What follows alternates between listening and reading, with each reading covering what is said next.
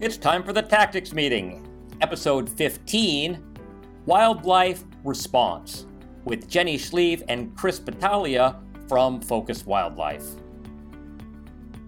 So what goes on in the wildlife branch? How do we go about mounting a response to oiled wildlife? What is involved in the assessment, capture, transport, and rehabilitation? It's all coming up next on this amazing episode.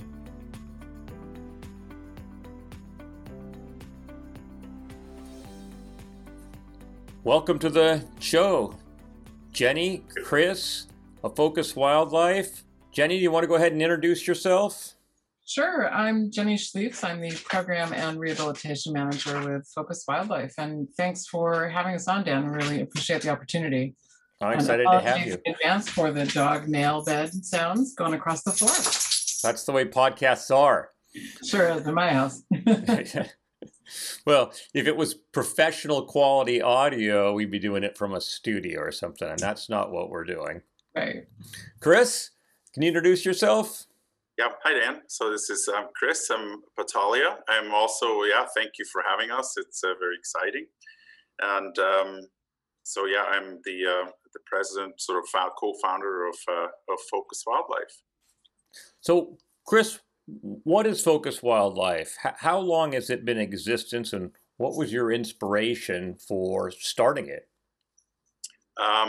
Focus Wildlife came about in, I would say it was 2005. I had worked previously for International Bird Rescue and Research in California. Met my wife actually there as well, and her vision and my vision was to create something so-called professional wildlife response. In the past, it's always been that this was the nonprofits. They got stuck with the oiled birds. Didn't quite know. Didn't have the ability, nor did they have the facility to rehab wild the animals. There was safety concerns and all that good stuff. Lana, my wife, she was actually had worked in a rehab center up in Vancouver Island, and always thought that there was a need for oiled wildlife response up in the Pacific Northwest, and hence we moved up north and to Washington Anacortes in that sense, and started Focus Wildlife. Jenny, how did you get started in wildlife rehabilitation? What was your first introduction to oiled wildlife? I started at a nonprofit. I started in, I think back in 1992 or 93 at the Paws Wildlife Center in Lynnwood, Washington, which is still in existence today. It's a full-scale, very good wildlife rehabilitation center that does a wide range of species. So I started there as a volunteer, worked my way to an intern, and then became staff, and then finally became rehabilitation manager. And it gave me a really solid basis in wildlife rehabilitation, in part because there were excellent staff members and veterinarians and teachers there, but in part also because of the range of species that I got to work with. So everything from urban wildlife and water birds to large carnivores, bears, seals, and I happened to sort of fall in love with the water birds and the seabirds. That center was also co-founded by Kurt Klumpner, who worked for International Bird Rescue for many years, and then most recently UC Davis Oiled Wildlife Care Network. Has been a long time, really excellent responder. Chris and Kurt go way back in their history together as well. And so there was an immediate link in that piece that sort of led me to working more with seabirds. And we used to get a lot of seabird wrecks back in the early sort of late 90s, early 2000s. We would see a lot of seabirds that would wreck up on the shoreline, and people would come in and assist Paws with working with those birds. And I really fell in love with that process. And a lot of that process was very similar to working with oiled wildlife. So I started with Focus in 2008. I was actually called to see if I could help with a spill that Focus was working in the oil sands. So my first job for Focus was spending 3 or 4 months up in the oil sands in northern Alberta, and I have just really enjoyed it ever since. So, what is a seabird wreck? You said you were responding to wrecks. What does that mean? so that's a term that refers to like a large group of downed birds. So they sort of they're termed a wreck. So it's fairly a common occurrence that we would see either a seasonal die-off or mortality event, or if there were seasons where we started having like really warm ocean summers, where there would be less food availability for a lot of the seabird species, they would starve basically and wash up on shore. And those birds would be captured and then brought into the rehabilitation center. So we would literally see hundreds of birds come in one instance, and hence its similarity to an oil spill where you're seeing a mass grouping of animals that have a similar injury or cause for admission all come in at the same time or over a period of just a few days. Chris, can you describe the process of rehabilitation? I mean, we have an oil spill incident. I activate Focus Wildlife, and you put your team in motion. And what are the steps there? What does that look like? I guess, especially right now, where we've kind of formalized all this in Washington State, which is interesting. So these sort of steps are much more formal now than they were like a year ago. Not even a year ago, right? It's just a couple months, I guess.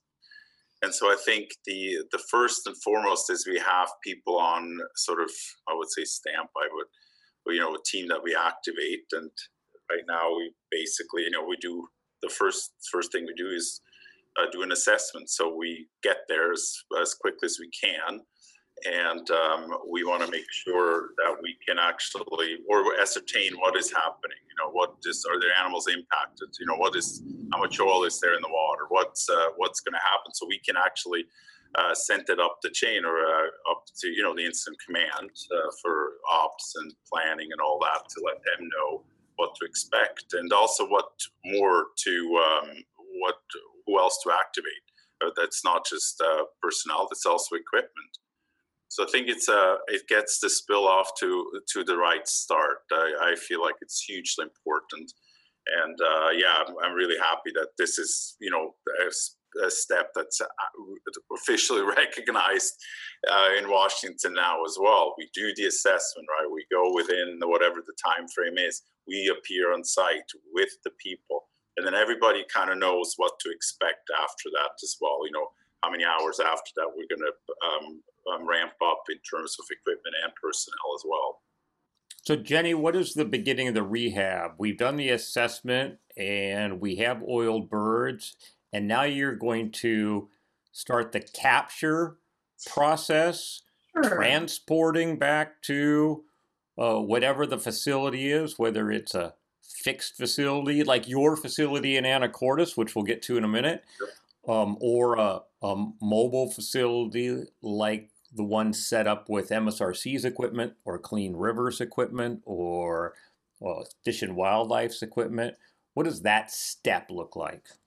So maybe if we go back just a second to some terminology. So we would typically call that wildlife response. And it's because wildlife response is sort of the overarching term that holds all of those phases that you're talking about. So with the initial wildlife impact assessment being that first phase that really, as Chris said, gives you an understanding of the on-the-ground conditions and sort of prepares us for not only let's say the individual oiled birds that we're seeing immediately, but what the potential is for oiled birds, right? So if we go into an area where there's an oil spill and we see 7 oiled birds, that doesn't mean there's only 7 oiled birds in the spill, right? If there's 1,000 birds that are not too far away from where we see the trajectory, then we know that we need to be planning for 1,000 birds or more than that, rather than planning for 7 birds. So that initial impact is really critical to give us an understanding of all of the rest of the phases that follow. So from capture through to release. We're really talking about scale. Yeah, you're talking about understanding the scope and scale of the response and therefore how we can best activate personnel and equipment to adequately respond to that so that we're ahead of the game rather than behind the game. And it's really critical in wildlife response to be as far ahead as you possibly can.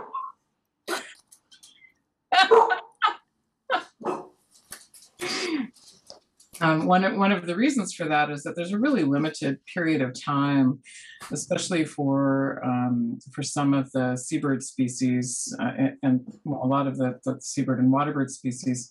There's a really limited amount of time that we have to get to them before we start to see secondary effects impact them negatively to the point where they drown or die of starvation.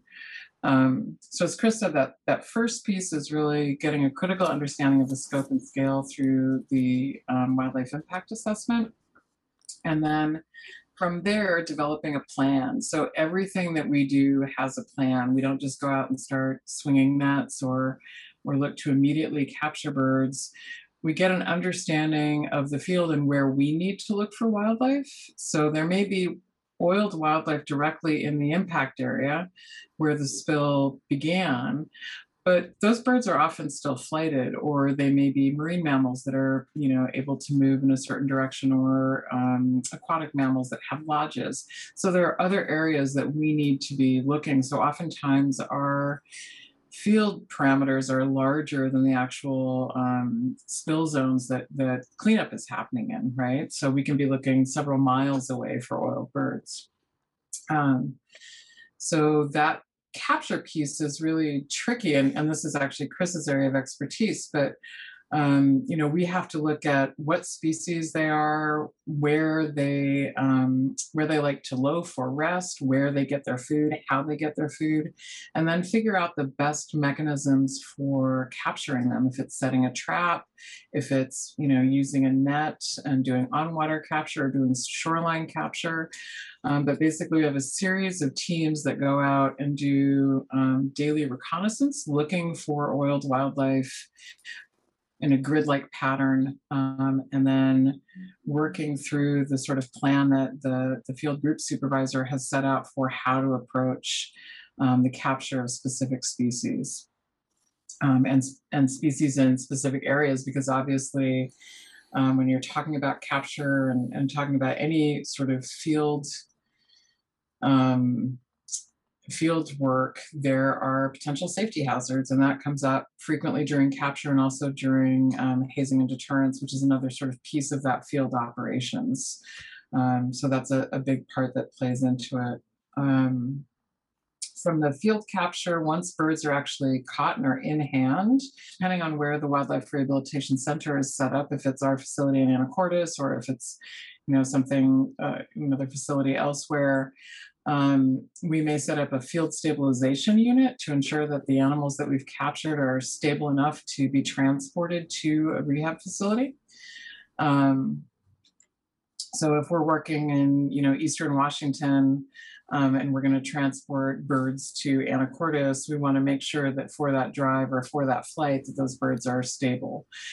So, just basic gross decontamination of oil, any oil in their eyes or their mouth, giving them some fluids, making sure that we can get their temperature up to, an average body temperature for them, and then transporting them to the rehab center. The rehab piece is actually this much more concise piece that happens within a facility where we get some initial basic blood work and health parameters for every single individual that comes in. We take evidence on every single individual animal, whether it's a reptile, a bird, or a mammal. So that's a photo and a fur or feather sample or a scale sample. And they get an individual case number that individually identifies every single animal that comes into a rehab center. So if you have 5 animals or 5,000 animals, all of those animals are individually tracked. And then we take blood work on each animal and sort of get an understanding of its overall health, and then spend the next 48 to 72 hours, sometimes more, just stabilizing them to prepare them to be washed. And then they go through the wash process and then through a whole conditioning process. And all of that is sort of specific to their species. So birds are conditioned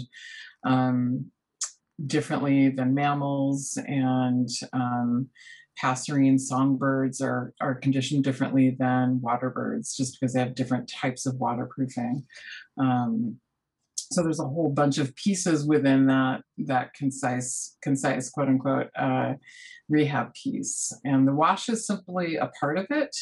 So it's a really discrete piece in this overall rehabilitation piece, but it isn't effective on its own. You have to stabilize the animals beforehand, and they have to work on their waterproofing in the conditioning phase after wash. So washing an animal is a piece of it, but it doesn't work unless it's in this overall process.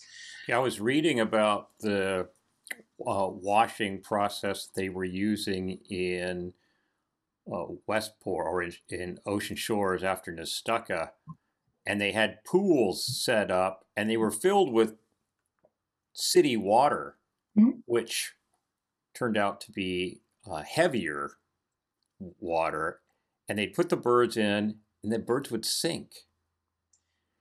And they couldn't figure out what was going on. Where's the, and it was about the, can you speak to that? That was fascinating. I can't. Chris, you were at Nestucca too, weren't you? No, I wasn't. Oh, you weren't at Nestucca. Yeah. So there's a whole bunch of facility parameters that are critical, and one of those is water hardness or water softness. And so what can happen, and Nestucca is one of the places that we learned about it, or came to understand it more fully. One of the things that can happen is that if you have really hard water that has a lot of salt crystals or a lot of minerals in it, and you also have birds, especially if birds that are coming out of the wash with any soap residue left on them, those heavy minerals and salts will bind to the soap molecules, and that creates an obstruction within the architectural definition of the feather itself. And so the thing that makes a bird waterproof is actually sort of a zipping up of the barbs and barbules that come off of the feather shaft. And so it happens at a microscopic level. So if that's disrupted, if there's something that is keeping them from zipping up individually, if there's, this hard minerals and calcium deposits or whatever it is that's through that process, then they can't physically do it without preening all those feathers. So when you wash a bird, the bird comes out, and it's just that you've removed the contaminants. The birds are not waterproof yet, right? So the reason you set up a pool is to allow them the process of preening all the way through their feathers. And if you do that with a hard water pool, it takes longer for birds to preen out those heavy minerals that combine with the soap. So it's not that, so in other words, any bird that isn't waterproof, after the wash, they aren't, if you put them in the water and you don't watch them, they can drown, regardless of whether you have soft water or hard water. But it can happen more readily with a hard water situation. Yeah, I was reading about how they would sit there, they put them in the pool, then they'd watch them. They were watching for sinkers. Yep. We still do that. That is still the process. Yeah. It's a thing. You can lose birds. I mean, I've lost them down. Like, I set an alarm for every 15 minutes, and every 15 minutes I go and I make a round of every single pool and double check that the birds are floating, that they have appropriate haul outs, that there isn't but anybody that's sinking. And if they're starting to sink, you pull them and you put them back in a drying pen. So there's a lot that goes into this process of getting birds conditioned. And that's another reason to sort of reiterate that the wash simply takes away the product. It takes away whatever the contaminant is. It doesn't make the birds waterproof. So we set up a situation in the conditioning phase that allows the birds to recondition their feathers and get their waterproofing back. And what they need is water, and to be just monitored and given supportive care, and they do the rest of the work. That is really interesting. And now I'm forevermore going to think of these seabirds as boats with a watertight hull right? That's I never thought of them like that before. Yeah, it's actually a good analogy if you think about the way that paint on a hull of a wooden boat, right? So if you think about paint that's starting to come off, and you have a boat that's built in 1920, and so some of the ways that the actual the lath on the boat has been put together, and the paint is the thing that's covering it up, so it can't get into the hull. That's what it's like for waterproofing birds, right? I mean, you're that those feathers and the architectural structure of those feathers is what keeps water away from birds' skin, right? So they don't feel cold water on their bodies ever when they're waterproof, except for their feet. That's really it. I didn't know that. I thought the water did go through the skin. No, see, once you start, it's hard to stop. It's an addictive little thing to learn how fascinating birds are. Like, so birds have different levels and different types of feathers. So if you look at songbirds, like a lot of songbirds have these areas where they don't have any feather tracts, so they don't even have the follicles to produce a feather. So there are these areas where you can see right down to skin, or areas of apteria is what it's called.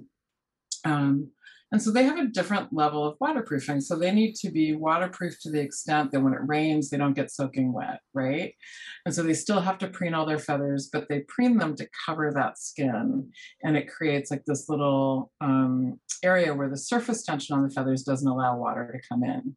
But if you look at a duck, there is no apteric area on their body, right? So they have down, then they have these covert feathers, then they have, this whole massive body just entirely filled of feathers that keep them nice and warm and dry. And that's what, that's what allows them to stay warm in cold water. We should build wetsuits like that. Yeah, it's exactly right. Yeah. Then I was reading about the feeding process, the holders and the tubers. Do you still do it that way? Yes. And the need to be extra cautious about where their beak is going and keeping them away from your eyes.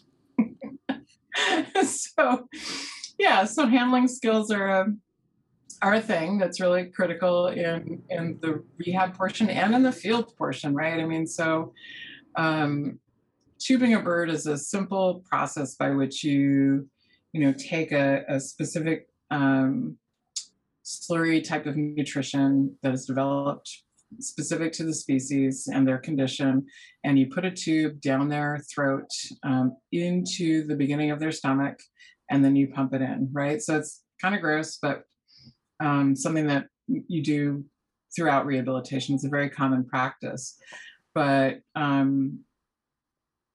handling those animals is really a critical piece of that. If you don't have a good handler, whether it's in the field or during the wash process, during the stabilization process, it's more likely that you can injure the bird or that the bird can injure you.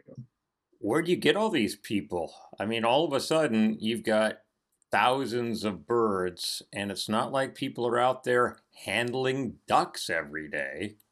Clearly, you don't have 1,000 paid employees on staff waiting around for an oil spill or a seabird wreck event. So where do all these people come from? Well, that's actually interesting. When I sort of started out, to my background, same kind of as Jenny, you kind of get, I showed up at a spill. I was a freshman down in San Francisco, and there was a spill across the bay, and I basically wanted to help, and went there. And then first thing they asked me was, "Well, do you know how to wash a bird?" And I said no, and they said, "Well, then we don't really need you." I was like, "Well, what do you mean? Where do I learn how to wash a bird?" And I said, "Well, it's through experience." And it's like, well, it's the same old like getting a job that you get. Okay, if you don't give me the job, I don't get any experience, and what comes first, chicken or the egg? But anyway, I kind of stuck around anyways, and I asked them, I said, "Well, could you help me? Can I help cleaning?" And they were fairly taken aback that somebody actually just wanted to clean, cleaning cages. because normally everybody in a spill that comes in, I can guarantee you 99.9% of people, all they want to do is wash birds.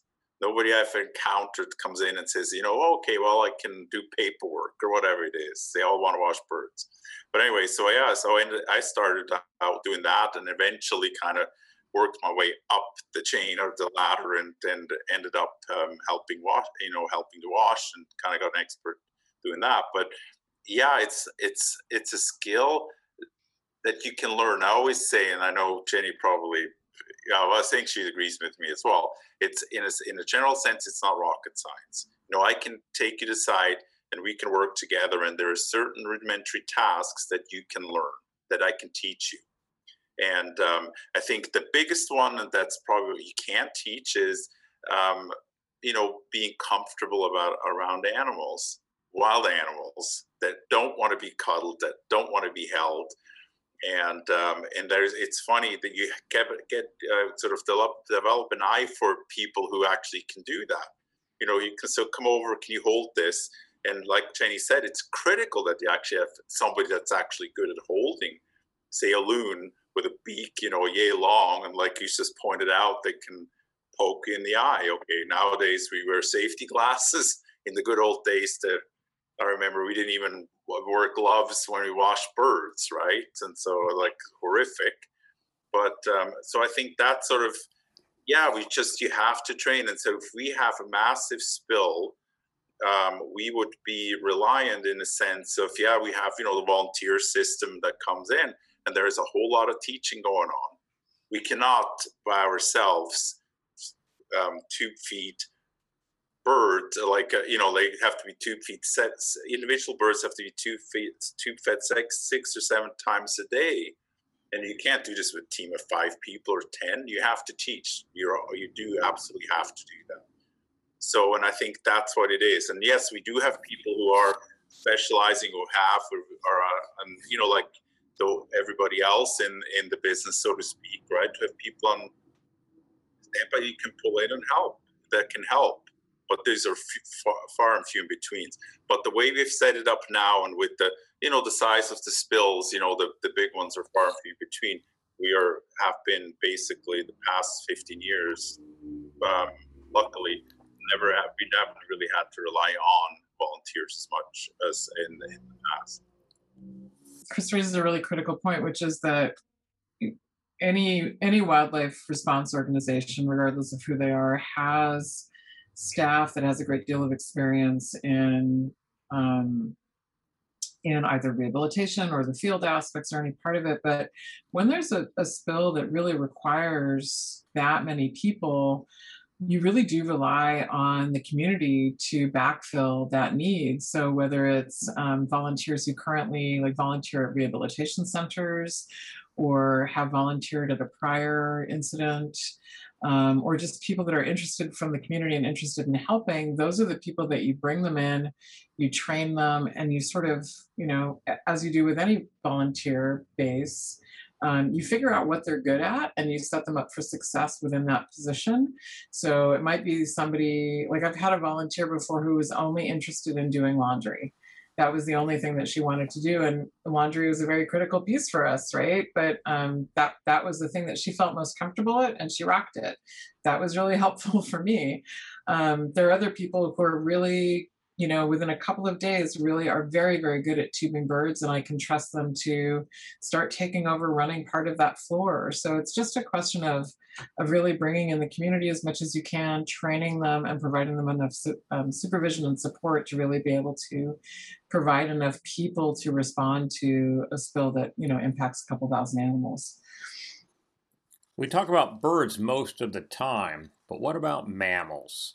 Like even in the big drills that we often conduct for oil spill response, we frequently limit the wildlife rehab portion of the tabletop to birds because we don't want to deal with the mammals. So it's a pet peeve of mine. A pet peeve. Excellent. So we've hit the right topic. Let's shift to mammals. Let's start with the little ones. Otters, seals. Yeah, so there's sort of a couple of differences, and where we started to see a lot of this changing is that there was a shift after some of the rulemaking around double-hulled ships. We started to see a decline in some of the marine spills and started to see an increase in some of the inland spills that were caused by pipeline leaks or rail incidents. So that shifted the species matrix that we see now in a lot of the incidents. So where before we were dealing with not just water birds like ducks, but seabirds like grebes and loons and murres, who really are never out of the water at all. And that shifted now to where we see more waterfowl and wading birds and some passerine species. And we start to see a lot of the aquatic mammal species like muskrat, beaver are quite common, river otter as well. Those are the species that we see a lot in inland spills. As well as working in Washington, we also respond a lot in Canada, and there's in the inland spills in Canada, I was thinking, back in 2016, we did a spill in the North Saskatchewan River and we had 22 beaver. And they're a really interesting species because they're highly, highly territorial as adults, and you can't house them together. So with most bird species, you can, co-house them. So if you have 20 geese, you can put them all in, 1 or 2 pens. But with beaver, they're adult, highly territorial, and can get out of anything and chew their way out of anything. And they're actually aren't prone to attack, but can be very dangerous when they do. So, we had to house 21 beaver in horse trailers because they were metal. It couldn't chew through them, but they were easy to clean and we could get them. So and the reason I mentioned that is it really goes back to that wildlife impact assessment, right? So if you don't, at the beginning of the response, understand that beaver are a possibility and you might see mammals in the spill, then it becomes a bit late if you catch one, but you have absolutely no means to house them because you didn't realize that they were going to be a part of the species that could be impacted by the event. So that impact assessment is really critical to understanding what species you might see and how you need to house them so you can make sure that you have that equipment ready for them. So now do you have a beaver capture, housing, rehab plan template in your toolkit? Yeah, sure, we do. Well, we certainly know how to. I think, like every spill, right? It's interesting in terms of just bringing those the mammals as well, right? That's we always say, well, we know, right? It's every spill is different. You learn and you move on, and hopefully you can sometime you can reach back and apply what you've learned. And with the beavers, the same thing. I think we don't not necessarily have a template per se, but we have a lot of experience. Well, just capturing them as well, right? It was not, first when we got there, it's okay. Well, we need to catch beavers. And it's like everybody's, oh, that's easy. It's easy because the way usually people capture beavers is because they're hunting them, right? So there's right. I capture them with a metal trap or a gun. Yeah. Exactly. And so, it's mostly snares and guns in a way, right? So, which is not quite what we do. And so we need to adjust the traps for them. You're planning to put them back into the wild, alive. That's sort of the essence of our job, right? Right. Everything we do is going back. And that's what with them as well, right? So, from caging to, like Jane just pointed out, having, 20 some individual horse trailers that we need to find. We were looking for throughout Saskatchewan and the neighboring provinces to actually getting the right traps that were not too small. I think. But in this business, and that's what fascinates me, besides working with animals as well, but, you have to be flexible, you have to learn. And it's always, every time it's different. Doesn't matter, well, you saw it. I think, I'm sure I used that line on you as well when you came to visit the warehouse. Said, look, this is like full of things that I thought that was going to be the cat's meow in future spills. And we used it once, right? Because that was the equipment, that was the thing that we used. And That's like 15 years ago, never used it once again. So I think, but that's the fascinating thing about all this, right? It's like you have to learn, you have to be flexible, and you cannot stand still. Absolutely not, especially not working with animals, right? I just have this vision of Mutual of Omaha's Wild Kingdom. I'll wait here in the tree while Chris moves forward to capture the giant oiled beaver. I know, talking about giant oiled beaver, it's like one morning we went, to check these the beaver traps, and they're actually, the interesting thing was this was on a river, so they were actually, the beaver lodges were on the embankments. Normally, if you think beaver dams, right, they're inside somewhere in an estuary.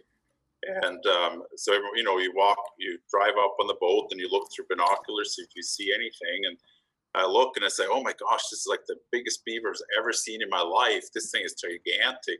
We got closer. It turns out to be a black bear. So we at the end of the day, we caught two different times. We caught two bears. It turns out, because we used castor oil to attract the beavers, and of course, that led to a couple of safety moments, right, for the spill response in particular, because obviously we were attracting bears, and there were people cleaning up the beaches, so they were not cleaning up the spill site, so they were not quite happy with that. So we had to kind of retool everything. So, and these were first year bears, so they were young and kind of not particularly bright yet. So that's can cause its own safety issues. So that was a fun call to get at 6 o'clock in the morning. Yeah. How big is an adult beaver? They can be fairly large. So actually in that spill, so one of the things about beaver, and again, going back to the assessment and understanding what species ranges you might be looking for, adult beavers cannot be generally handled for an exam without sedating them chemically. And so when they first come in, you need to get a weight on them to understand, what dose you might need to give them to sedate them. So we do that within the capture box that they're in.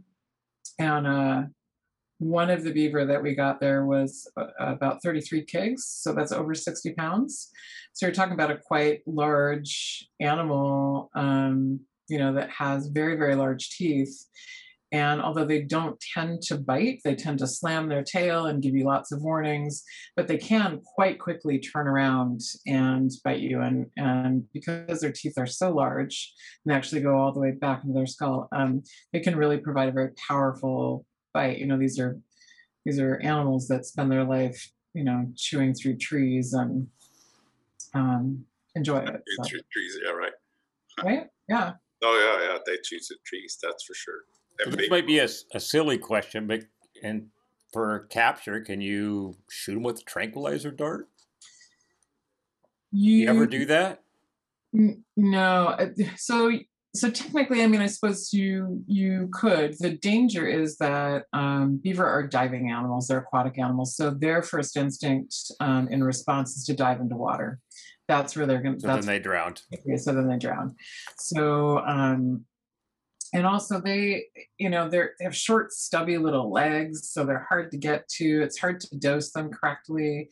So if we were looking at actually darting an animal to sedate it, it would be something more along the lines of like a black bear or a deer or something that you can potentially corral a bit more readily, and that isn't going to end up heading to water as its safety.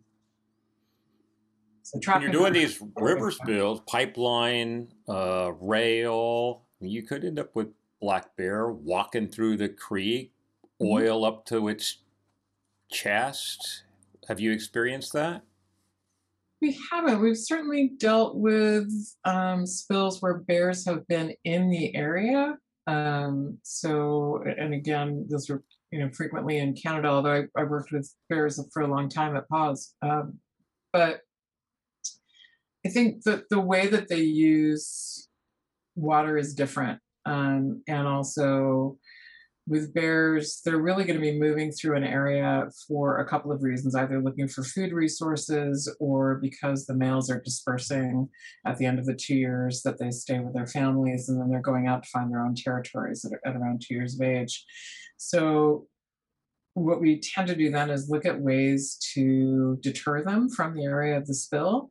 So whether that's using pyrotechnics or using bear dogs or using a series of whistles, there's a bunch of things that we can do to try and keep them out of the response area, which is a lot better for us, both in terms of, we don't want to deal with an oiled bear; they're very complex, and B, it presents a safety hazard. And when you see bears on site, oftentimes the immediate response is that they need to be killed.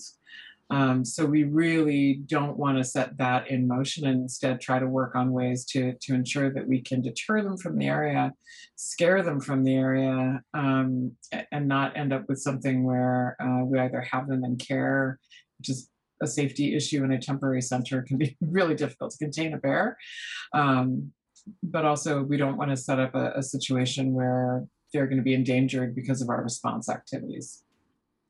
So here in Puget Sound, we have a large population of harbor seals. We have haul outs all over the place. Yeah. We often, at least in drills, have harbor seal sightings as part of our injects. I'm glad I don't have to be the one to capture or house or feed or clean a harbor seal, because they can get really big. Yep. What's the process? So the process for marine mammals is a little different, and especially for something like a harbor seal, for a couple of reasons. So they regulate their body temperature by their fat stores, not by their fur. There are seals, like fur seals, that really maintain their body temperature because of their fur, in the same way that sea otters do. But even those guys, but particularly harbor seals, really are using their fat stores. So the process for actually determining if they're going to come into care is a little bit different than it would be with a bird. So if you have an adult harbor seal that has a small patch of oil on it, it may not be worth it to capture that particular animal at the time, because it may be more detrimental to try and bring them into care. So things like that are, that would be an individual that would be monitored on a daily basis. Oftentimes, if there's young pups or juveniles, and they just have small areas of oil, you can actually treat some of them on the beach itself, right? Where you can either shave that spot or potentially wash that spot. It's dependent on a whole bunch of factors, like their overall health and the age of the individual animal. But those are determinations that we make more frequently with marine mammals if they're involved in a spill. But we do also do that with birds. Like there are times where we decide that an individual bird is oiled to an extent where the capture and rehab process would be more detrimental and more stressful and more likely to have deleterious effect than it would be to leave it and monitor it. So thinking of like a killdeer that Chris monitored for a couple of months that was nesting, and that just had, on the outer coverts near her belly, had some oiled feathers, but that oil was mobile. As it rained, it started to lessen. It wasn't transferring, to the eggshells, and he monitored her for a month or so. And also during breeding season, you lose those feathers. So she was going to lose them anyway. So there's a lot of times where when we look at the response process, where we're making decisions from both a herd health perspective and a large event, but also down to an individual understanding of how that bird uses the environment, their stage of life, their overall health, and their extent of oiling. So there's a lot that goes into it. That's why we call it response and not just the rehab portion. Well, that makes good sense. I'm learning a lot. So I don't know what I don't know. None of us do. We have good point. Well, new rules for orca in Washington. How has that affected your planning?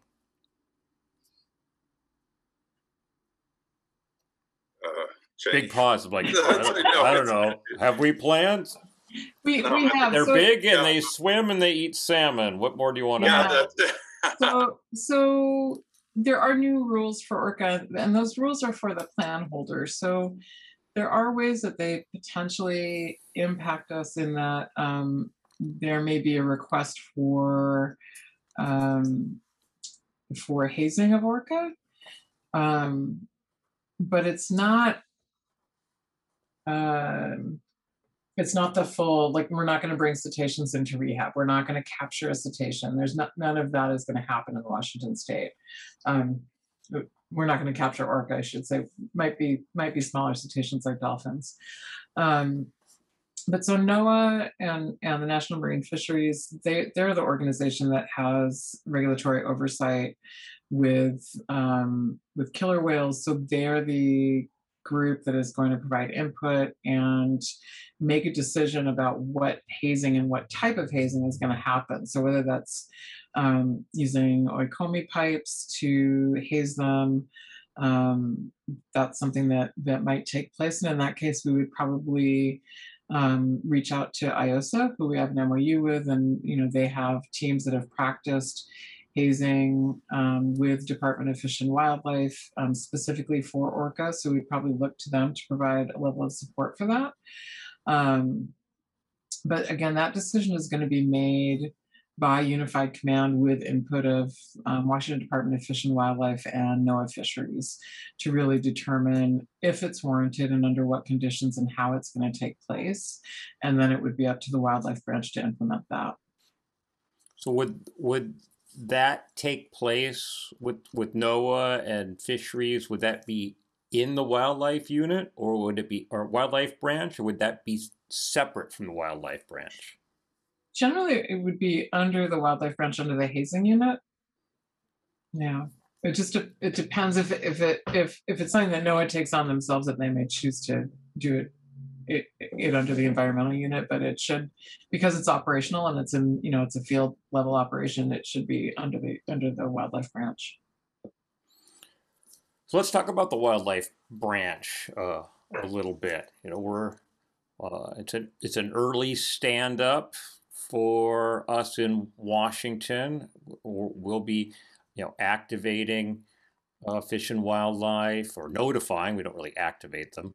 We're notifying Fish and Wildlife. We'll be activating Focus Wildlife. Focus is cited in my plan. I get to Focus through your new agreement with MSRC, which I was really excited about. By the way, I'm glad you guys were able to come into that. So we'll circle back around to that.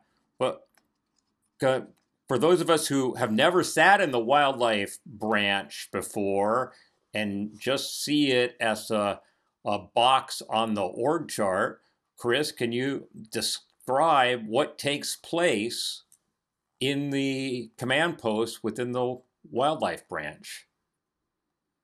Well, the wildlife branch, in a sense, is critical. I always kind of want to point out that wildlife branch, obviously we're in ops.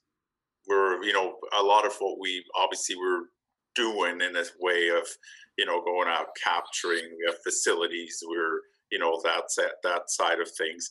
But then we have sort of one leg or one foot in the environmental unit there as well, because there's a lot of planning happening as well. So I think I think for me it's critically important that we're there, because we have the interaction with everybody else that there. It's ops. It's obviously with the government agencies. It's a bit different in Canada, whereas a lot of the times we are actually the wildlife branch director. In the States, obviously, we're automatically deferring to the agency who are the wildlife branch directors there. Obviously, we're taking orders from them. So I think it's that's where the rubber hits the road. I mean, that's where we're planning, and isn't that wildlife the wildlife branch is sort of the one entity that does their own planning as well. Yeah, we're basically figuring out where to go and what to do. Jenny, do you have a bit? I'm not sure if I'm eloquent enough in that. And I apologize because there was just a little outburst outside with the dog, so I missed your question, Dan.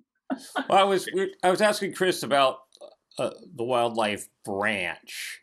We activate focused wildlife very early for being able to do that initial wildlife assessment. We stand up the wildlife branch in operations. I've never sat in the wildlife branch. It's this activity that happens over here. In many ways, I kind of think of it in the same way as I think of salvage. It's also happening over here in the salvage branch, and it's kind of doing its own thing. Sure. Separate from the cleanup, independent in many ways, although maybe looking for support from the rest of operations in regard to, vessels and transportation and crewing and some other things. But most of the rest of the people working in operations, like if I was the operations section chief, I have very little understanding of the nuts and bolts of the wildlife branch. So I was just hoping for those of us who don't know anything about it, if you could give us some insight as to what's going on in there. So I think the wildlife branch is a fairly unique place, and it's not that what we do is so fundamentally different from any other section of operations, or I don't understand everything about booming or everything about cleanup operations. They each have their own methods that are very difficult and have lots of different considerations. And so, if you're outside of any particular unit, you may not understand the intricacies that are involved in it. And the wildlife branch is simply just another piece of that, right? But because we're dealing with live animals, there is a time scale that's really critical there, that maybe doesn't have the same corollary to cleanup operations. There's obviously really critical benchmarks in cleanup operations, but we can actually say in wildlife operations, if we don't capture, these 100 loons within the next 5 days, it's not gonna happen for them. They will die, right?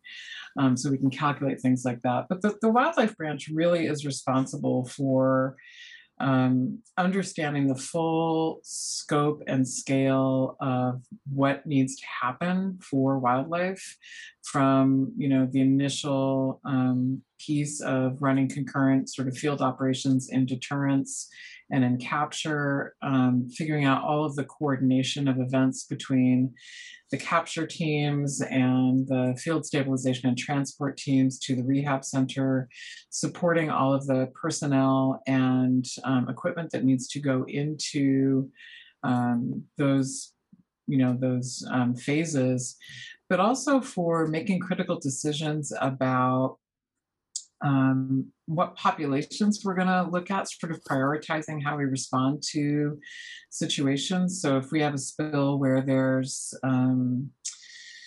let's say, 100 Canada geese and there's 50 common loons, we know that we're going to have to prioritize the common loons because of their natural history and the way that they use the water environment that is different from geese. And so the wildlife branch really takes some of those critical decisions and thinks about how to work those through and how to implement that process. Or, looking at situations like if there is, if it's a nesting period, does it make sense to actually take adults that are oiled, who are transferring some level of oil onto their young and onto the eggs, should those animals be captured and taken back for rehab? And if so, do you take the nest and do you take the chicks and do you take the eggs? Or would you have greater breeding success for that colony if you left them all there? Is the human disturbance enough for those particular species that any human disturbance is going to cause a collapse of that particular colony during breeding season? And some species are more susceptible to that than others. So if you interrupt a Canada goose during their nesting period, they're just going to be frustrated with you and try and chase you off. If you do that with common loons, there's a good chance that they will leave. And that you will cause the decline of that breeding season. So there's a whole bunch of situations like that is in the wildlife branch to really understand and try and go through and work out in coordination with the environmental unit. It's one of the reasons that there's a role that's sort of called the wildlife technical specialist, or the liaison role. That's really, I think, a really interesting role for one, but also a really critical role that helps to get feedback from the environmental unit and some of the expertise from biologists and U.S. Fish and Wildlife Service that then sort of can talk through some of the operational and tactical aspects of the biological information that we're seeing. So it almost translates some of the biological imperatives into strategic and tactical operational aspects. And so it really deals with a lot of the complexity of a spill and that sort of ever-changing piece. So, another good example is one of the things that we'll typically see in a spill is that we're either just in the beginning of a migration season or one is about to start. And so you can be, a good way through an oiled wildlife response and, are fairly ready to close down operations, you think, within a couple of weeks, but what you know is that migration is going to start and there's still oil on the ground. And so there's a whole bunch of ways where the wildlife branch then wants to give feedback to cleanup operations about critical areas that need immediate cleanup because the species that are going to be coming in within the next week during migration are exactly, going to choose those areas, those little like pocket wetlands that teal love so much. They're going to go to those areas that aren't cleaned up yet, and we're going to have another series of oiled birds, right? So those are the sorts of critical decision-making things that happen in the wildlife branch. The other piece that I would say is really critical about the wildlife branch is giving proper information to the JIC and to the public information officer to really understand what's happening in the wildlife response. I actually listened to a couple of your earlier podcasts, but I listened to the one about the JIC, which I love. She's fantastic. She's hired. Anytime we have a spill, we would love her to be on it. She's great. She gets it. No, she's on my speed dial. She's fantastic. We activate the incident commander. We activate the PIO second and the safety officer third. We say safety is number one, but man, I pull Suzanne in as fast as I can. Yeah, she's fantastic. And we're lucky in Washington that we have some people, Nia Irwin is the first person who comes to mind, with the Department of Ecology, who really have spent a lot of time understanding what happens in the wildlife branch and how wildlife response rolls out. And so they really can bring that piece to the role of a PIO. And that's really critical for us because wildlife is often the face of a spill. And so one of the things that you see, because it's the face of the spill, and because the public is so drawn to images of wildlife, and you'll note anytime since Deepwater Horizon that there is an oil spill, whether there's any impact to wildlife or not, frequently what you'll see is an image from Deepwater Horizon saying that there's a spill, and it's an oil pelican, right? And so one of the issues for us on the wildlife branch is that those stories about wildlife can get out of control really, really quickly.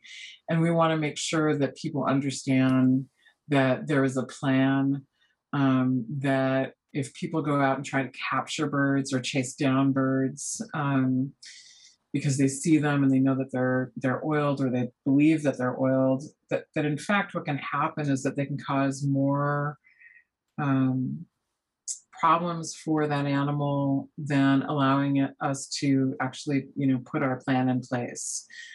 So one of the field techniques that we use a lot for capture is trapping. We use that with a lot of the inland waterfowl species, and so that takes a series of days to set up. But it means that Chris can go out and look at an area and determine that a trap would be a really successful um, plan to put in place for like a group of ducks, and spend the next 5 to 6 days setting that up over time and monitoring them, and then capture like 20 of those oiled birds at the same time, right? Whereas if we go out and we try to hand capture one of those birds from a group of that 20, we're likely to catch one or two, and the rest know who we are then and are going to fly off, right? So it's really critical for the branch to get that type of information out to the public, that there is a plan for wildlife that is being responded to give them the 1-800 number to call in, to reassure them that wildlife just isn't being left to deal with this on their own or left to die, but that there's a concerted effort with experienced wildlife response providers on the ground. And we want to get in front of that, because when people start, passing pictures of oiled birds through social media, pretty soon you just have people showing up trying to catch birds. And then you have, real safety issues, both from the oil and from the individual animals. And you also have potential real issues for us as wildlife responders not being able to do our job, because this group of animals have become so scared of people trying to capture them. They now know that they're being watched and that they're about to, that somebody's going to try and catch them. And it makes it much, much, much more difficult for us to try and catch them. So in the response world, we try to get a public message out very early.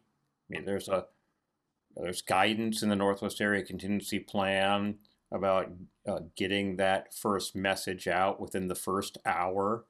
It's the reason I activate our PIO so quickly, so that we can get good information to agency PIOs before that first tweet goes out. It's not necessarily so that we can send out a message, but so that we can help craft accurate messaging.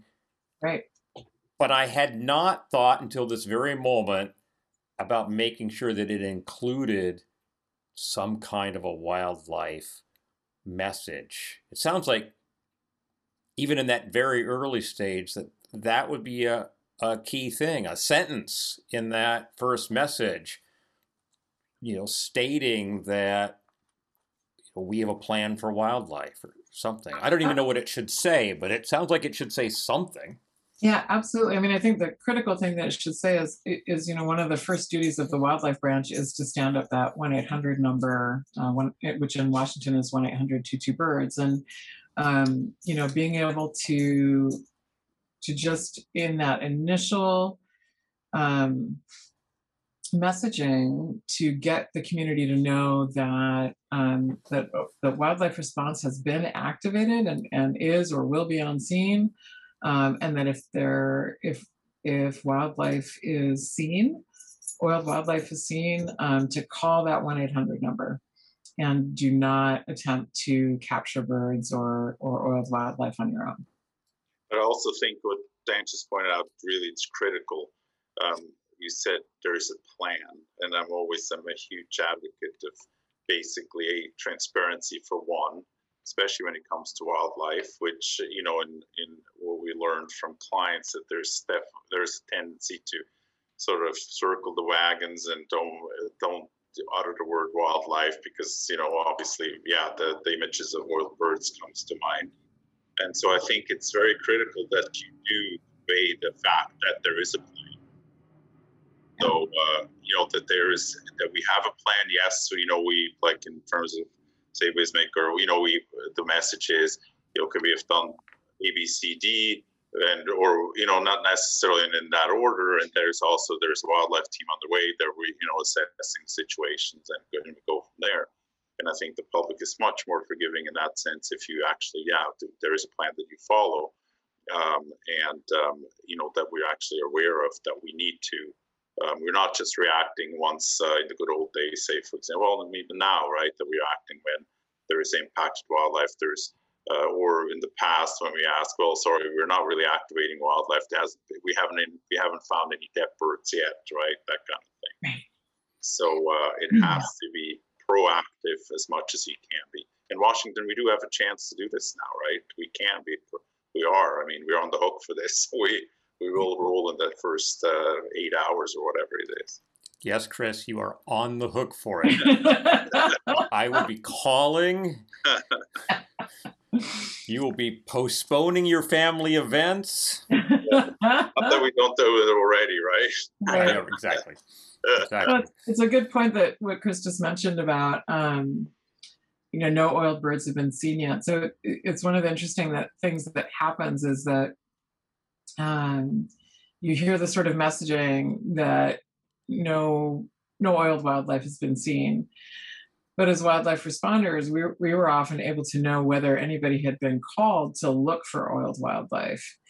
And so it was always sort of a mixed message. I'm not talking specifically about Washington, but this happens everywhere, where the message to the community is sort of a numbers game, right? Where no oiled wildlife has been seen, or there's not been no dead wildlife. But people with the expertise to look for wildlife have not actually been asked to look for it.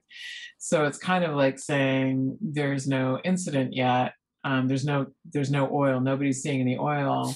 But it's not a typical gloppy big oil, right? And so somebody with expertise and understanding what oil looks like on the water would turn and say, yeah, that's a spill. Like, I can identify that. But a member of the public who doesn't have that experience can't. And so we've started to see a shift now, and I think it's really important in that messaging that what people are saying is that there are professional wildlife responders looking for oiled wildlife and have not yet found any, right? Because what the public cares about is, do you have a plan to take care of animals if they're hurt? That's what they want to know, right? Whether it's one animal or 100, they want to ensure that those animals are cared for. And they're not really cared for if nobody's actually looking for them, because then the story just ends up with, well, we found one and we're just going to kind of put that under the rug because we don't want to say that there was one oiled bird, because we'd have a clean record if we didn't say that, right? So, right. So you have to be looking. It reminds me of Admiral Nelson at the Battle of Copenhagen, where he puts his telescope to his blind eye, and he says, "Hardy, damned if I can see anything." His commander had put up a signal that said to break off the attack, and he's like, "I'm not going to do that." It's like, "Oh, I can't see a thing, Hardy." Right. Thus we get to turn a blind eye. Yeah, exactly. So yeah, we have to be looking. So we're going to have, we're at some stage, although this is less of a thing with social media, but at some stage in the first day, we're going to have a press conference. And it sounds like it would be of critical importance to have wildlife representation at that press conference, other than a statement given by the incident commander, to have that subject matter expert able to provide a confident, clear message to the public. Would you agree with that? Oh, yeah. No, I think it's, again, I think Jane can obviously talk to first, or I think we're agreeing on that one. I think it's critically important. And again, for the expert, it's just looking locally now in Washington, the good thing about, being, having like the WDFW team or ecology and working, with all of us kind of working really closely together, they've heard the message, we were confident that they actually can step in front of camera and kind of can't talk about it. But for that matter, look at Jenny, look at myself as well, that we can definitely help, and we think it's a great idea that we can step in front of a camera and explain actually what we're doing. We always have to be careful, and we always say, right, we only talk about what we're good at and what we're expert are, and that's oiled wildlife. We can't step out of the lane in a sense and start talking about other things. But other than that, I think it's down the road, and that I know we kind of diverge a bit, Jenny and I, in having open door policies of rehab center and trying to show the public actually what we do and that we're not hiding it. We've done Kalamazoo comes to mind, where people were accusing us of doing, wasn't it like some sort of sinister activities behind closed doors because we're not showing the public what was happening in the rehab center. So there's a fine line of being very open about it, and like you said, pointing it out to social media. I mean, it's a huge thing, right? At the end of the day, no matter how open you want to be, you definitely want to control the message. And for us, having at some point maybe having volunteers, what they're going to do is they're going to post stuff on Facebook you don't want, and Twittering and all that kind of stuff. So yeah, the message has to be controlled for sure. But getting in front of the camera, talking about it, absolutely. Well, we saw in the Santa Barbara spill what happens when we don't message to the public. We had hundreds of people out on the beaches with Home Depot buckets in their shorts and flip-flops, filling up 5-gallon buckets with oil, and there was this huge line of buckets full of oil down the beach, and no plan to dispose of it or do anything with it. And people had crude oil up their arms, up to their elbows, and up to their knees, and that had to be. I used some of the photos from that spill in a safety training. Yeah, we all do. It's the greatest, the greatest thing ever. I was actually just yesterday doing some media training with Sam Sacco, and there's a video from a news report that is used in that training that has those images as well. So it's iconic at this point. Poor Home Depot. Sure. And I think that's what wildlife has always faced, right? Is people, well-meaning individuals who want to see something happen, who, you remember from Refugio the picture of the man who's holding the pelican in the strap brim hat, right? That's from Refugio, and that is the situation that has always been the potential for wildlife and throughout all of the spills, is that if people find an oiled animal, they want to help it immediately. And so we've been facing that spill responders in general have been facing that for a long time.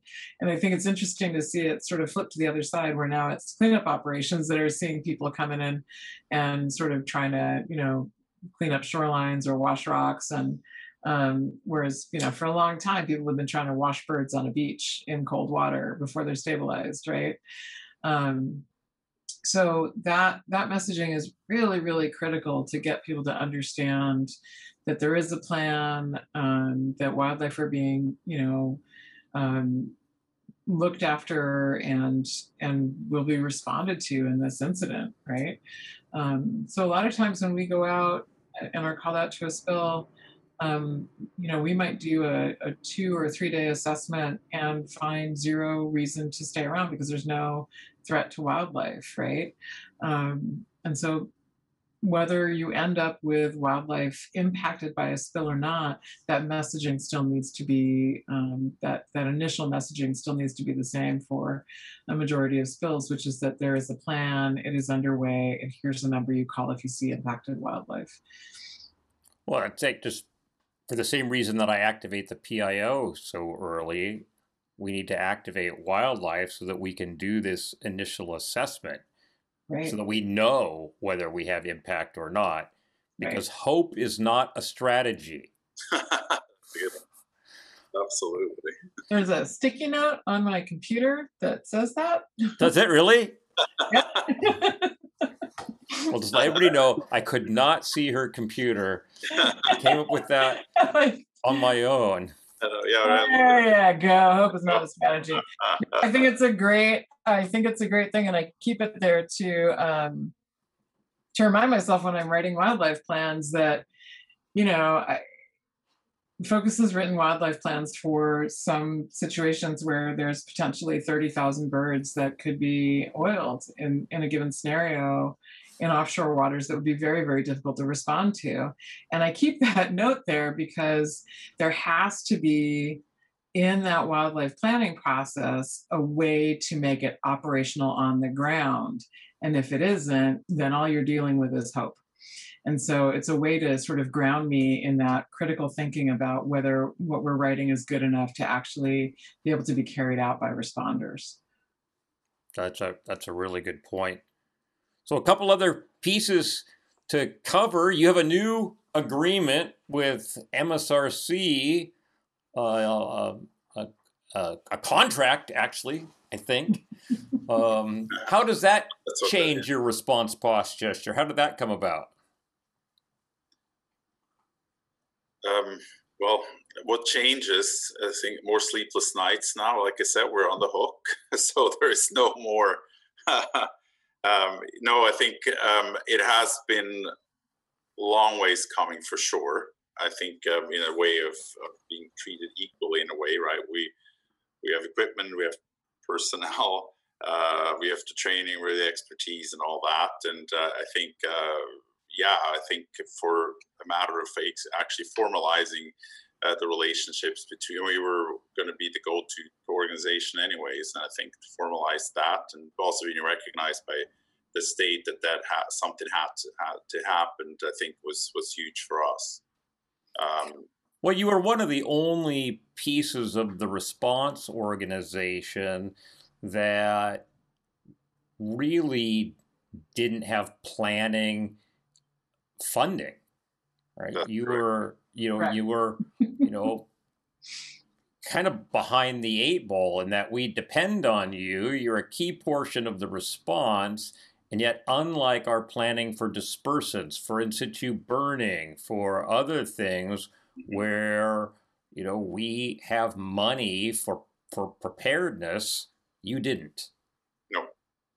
And I think it's always tough in a way, right? But I think that was something that we couldn't figure out, right? It was, yes, I think it took change in regs and from the state level that this was going to happen.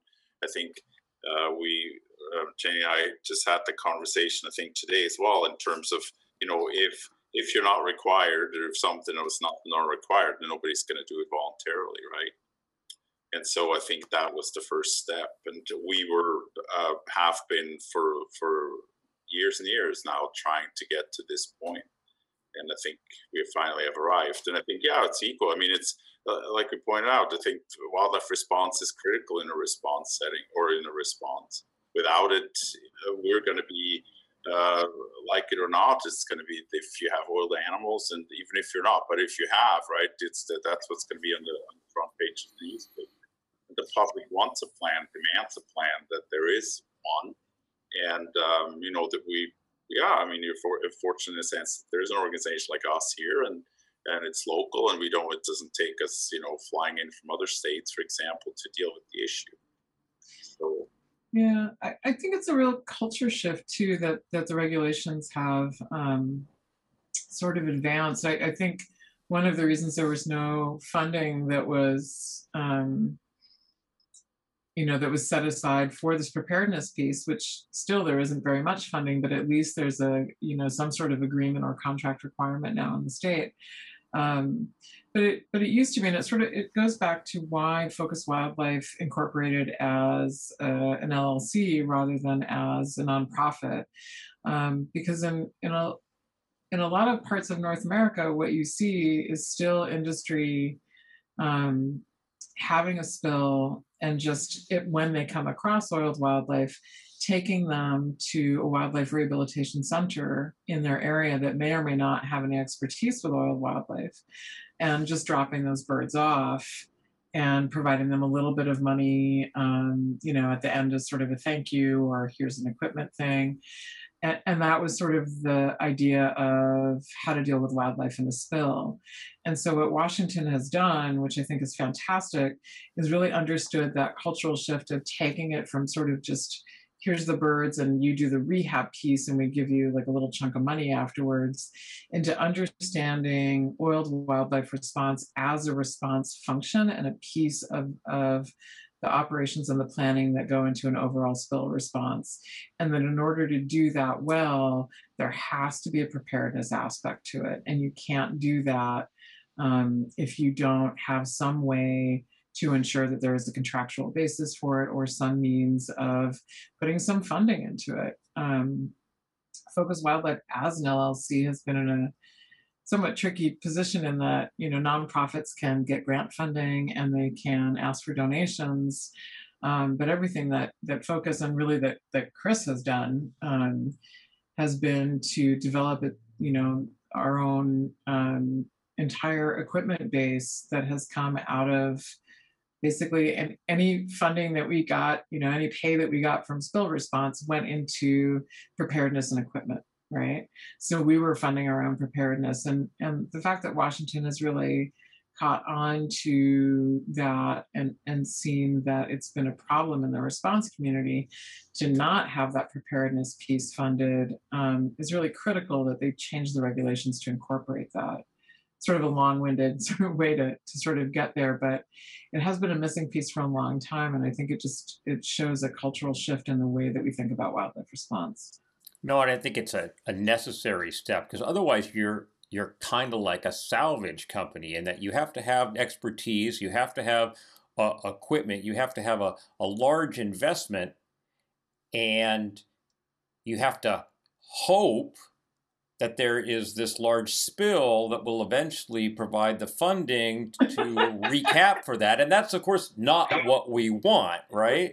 Zero preparedness in that. That is hope as a strategy. Right. So, salvers, they need equipment and tugs and pumps and personnel, and they have a huge capital outlay, and may or may not ever have a job that recoups that investment. Right. And when they recoup the investment, they're providing some net environmental benefit by keeping oil out of the water or whatnot. But you hoping for an oil spill that oils wildlife, that just has a bad taste to it. Yeah. Not really something that we do. No, not something that you do. So I'm glad we're going down this other road. Yeah, it's great. Yeah. So you have created a fixed facility. We've in the past created caches of mobile equipment that we could go to a park or a convention center or some other location and set up tents and create a rehab facility. But you've decided that it's better to transport to a fixed facility where you have what you need. What were your thinking in going that direction? Well, I think we need to qualify a bit here as well. So it's a fixed facility in itself, right? That what we wanted, we needed a base for one, because of for equipment, which we found here in Anacortes in a warehouse. And I think in terms of also having the opportunity of what we have in working with the regulations and all, to set something up that actually we can deal and rehabilitate oiled wildlife, obviously. The transport part, yes, I mean we have transported birds for long stretches. That's totally fine. The reason I say qualify is if we would have, say, a massive spill, we would definitely rethink and say, okay, is it a matter of bringing all the birds up to Anacortes, or could we do something closer to the site, or say Eastern Washington, what are we going to do there as well? So it's always a bit of it's a combination of things, right? We can use equipment that's already in existence, like MSRCs or like the mobile response units that can be in addition to what we have at the warehouse. But I think in general, it gives us a base. It gives us a starting point. It gives us a place where, yes, we can visualize what a response is like. We can go and show you, okay, this is it. Also gives some confidence to the regulators as well that yes, we can actually do something in this facility according to the regulations. Air exchanges, space per kilogram of bird, whatever it is, right? The trailers existing, whatever we build is according to these regulations. So I think it was a critical component, is a critical start, to start a response. But I think it's not by all means, it's not the end, right? We wish it would be bigger, for one, right? But we do have the space to do it, that's for sure. Kenny? Yeah, I mean, I think that's all true, and also the facility that Focus has is not. It's not just a permanent center. So it is made up of a mixture of a warehouse space with mobile equipment. So a majority of that equipment can also move somewhere else if we need it to. But having a fixed facility does allow us a couple of things. And that is that, we may be in a place where, let's say there's a spill where we can't find a building that is suitable for the response needs, where it doesn't have the infrastructure that we need. It doesn't have the power or the water supply that we would need. There's a lot of water that is used during the rehab piece. And so, if we don't have access to a fire hydrant or two, that's not a space that we can use, right? And it may not have the actual physical space that we need for all of the phases of the rehabilitation process and space for expansion. So if we're in a spill where we can't find that, we can at least, even if it's starting out at our facility and expanding to somewhere else later, it gives us a secure place where we know that we meet the requirements. And that we can run a spill of a couple hundred birds out of that facility, and we know that we can do it safely.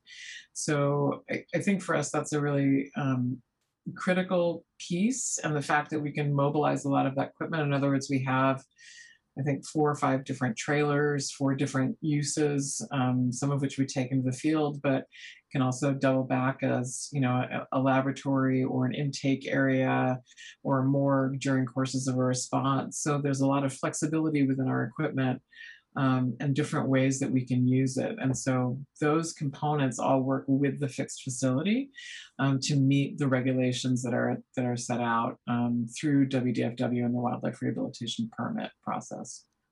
Well, the other advantage that occurs to me is that you're not competing for lodging and other infrastructure for all of the wildlife care personnel. You're not competing with the rest of the response for perhaps a limited number of hotel rooms, for restaurant space.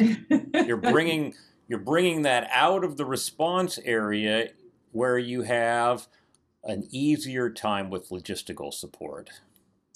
Yeah, that's a really key point. I think we often talk about in Focus, we talk about remote responses and what makes a remote response. And one of the things that we always discuss is that you can have a response in a place that isn't really that remote geographically, but doesn't have hotels, doesn't have some of the hardware stores that you need, doesn't have the lodging, the food, all of the rest of the things that you need to support the entirety of the cleanup and wildlife response piece.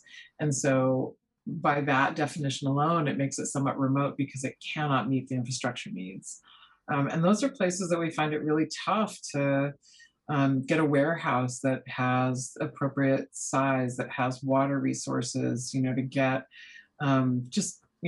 all the things that we need to build in the initial days of a response to make sure that we have appropriate housing for the species that we're working with, because it varies, right? So there's a whole lot that goes into that, and having a fixed facility means that we can sort of at least in the beginning, we know that we have a safe place to handle and treat wildlife.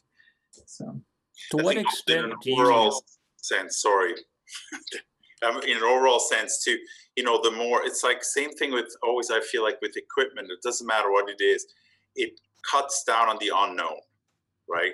What we have. It might not be the most ideal, but it cuts out. We don't have to go out and start looking. I tell you, it's hard to find a warehouse. It's not like, okay, well, we just go and whatever, right? We go and rent something.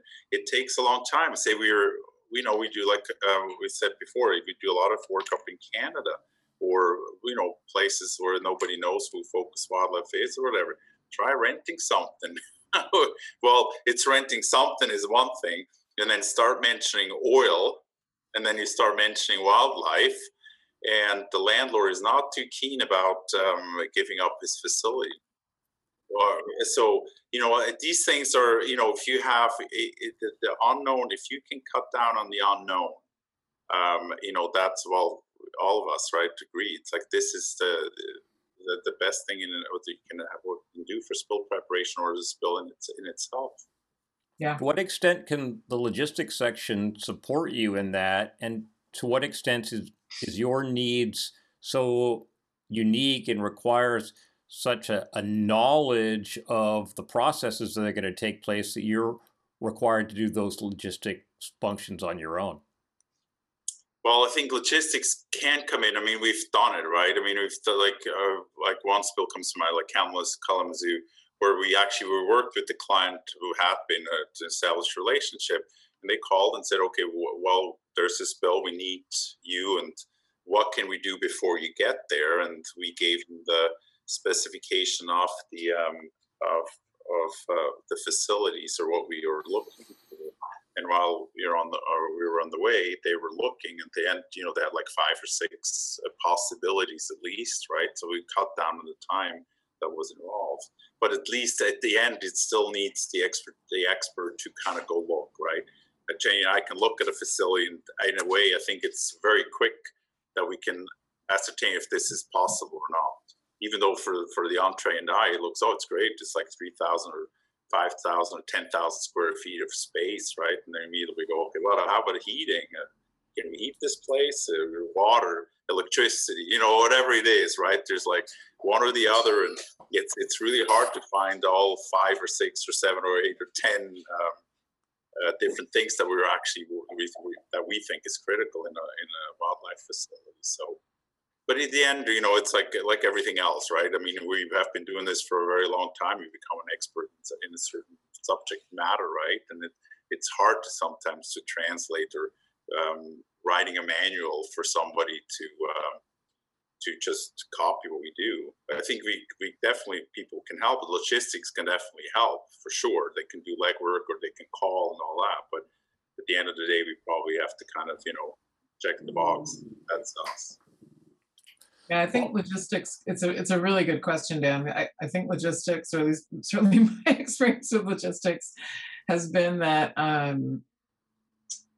they don't know, and there's no reason for them to, but they don't know what we're looking for, whether that's particular food sources or housing types or all the rest of it. And so unless we give them a very specific list and tell them where to get it, it generally doesn't function as smoothly as we'd like it, and substitutions end up coming in that don't work at all, that can have some really bad effects. So it can be a really tricky piece. So, our rule with logistics is to try to work as closely as possible as we can to invite them to tour the facility once we are established in it, to see what we do and understand how it works, give them cookies, lots of coffee, and try to really get them to understand that that we want their help, and that we need their help, because we don't have time to be doing all of the sort of logistics pieces. But there are critical things where they will need our input, and they can't make a final decision without us. And that's been a real, it's an interesting learning curve every time that we deal with a new, logistics person in a new spill, is just to get them to understand that a simple thing like the color of a wash bin or a feeding dish, or the height of it or where it's got a hole makes it functional or unusable. Right. And so, simple things that you're not going to see unless you are working in this process. So they're sort of a key component that has a really tough job when it comes to us. And I know they get pretty sick of us, I'm sure. So does it help to put a wildlife branch person in logistics, or to bring a logistics person and sit them in the wildlife branch? What works? What have you experienced that works well? I like the latter. That's what we did at the Kalamazoo spill, is we had a logistics person signed to us that sat in the facility so that she could see us every day, what we were using, how we were using it. And when something would come in, I could say, okay, come over here. This is why this doesn't work. Here's where the problems are. This is why we need X, Y, or Z. And just that proximity, to be able to not have to make an appointment or make a phone call, but just in the moment grab somebody and say, this is where we're running into trouble. Here's why. And then for them to be able to, figure out how to fix that piece. So I really like having somebody, sat right with the wildlife response group and working on logistics from there, but it's not always possible. When it is, it's great.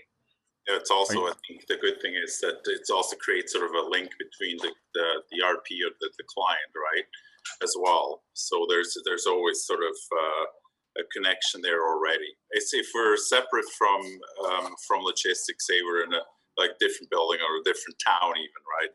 Right now we're doing a spill. It's basically it's virtual.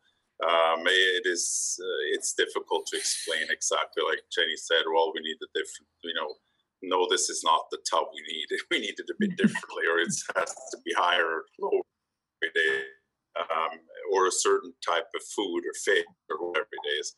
So it makes it, if they're embedded with us, I think, that's always the best way to go, for sure. Okay, logistics section chiefs, if you're listening to this, Yeah. a person embedded in the wildlife branch. We will baby you and bring you cookies, we swear. Excellent. So under the whole theory of I don't know what I don't know, what else would you like to share about wildlife before we come to the end of this podcast? The floor is open, Chris. Jenny, what do you want us to know? Looking at Jenny so first in terms of, what else is there to know about wildlife? Well, I think in all things considered, for me, again, right, it's a fascinating part of the spill response world. It's I think it's an integral part of the spill response world. But at the end of the day, I think, it's sort of something that I feel like is critical. It's wildlife. And for me, like probably everybody that works in that section of the world or in the spill response, we deeply, deeply care what we do. And at the end of the day, that's what it comes down to it, right? I think it usually shines through when we try to explain to the RP that they have to spend another couple of dollars on certain things, and it's not because we care about the animals. I mean, that's what it is. And if I'm sure Jenny's going to kill me with this, but we probably do it for free as well. But don't spread the word, right? Well, you started off doing it for free, right? You started as a volunteer. Might as well, right? But I think, that's sort of it. You have to have a passion for it, for sure. I mean, we do, and I think that's critical for everything we do in life, but especially for what we do here. That's for sure. No, I hear you. Well, here I am, podcasting for free. Talking about the things I do for work every day. I must be crazy. I think that might be true, but it's great. I think for me, there, in addition to what Chris said, I think the other piece, that in this wide range of stuff that we've talked about that we really haven't talked about too much is preparedness. And I think that's the piece that's really missing from the wildlife component, right? Is that everything gets very oriented toward the response piece. And glad to see that we're really moving in a solid way toward a more structured response piece with the planning standards and regulations. But the preparedness piece really isn't something that there's been a lot of real concentration on. So what do we do to not just mitigate the impact to wildlife, but to prevent the impact to wildlife? What sort of planning do we need to have in place?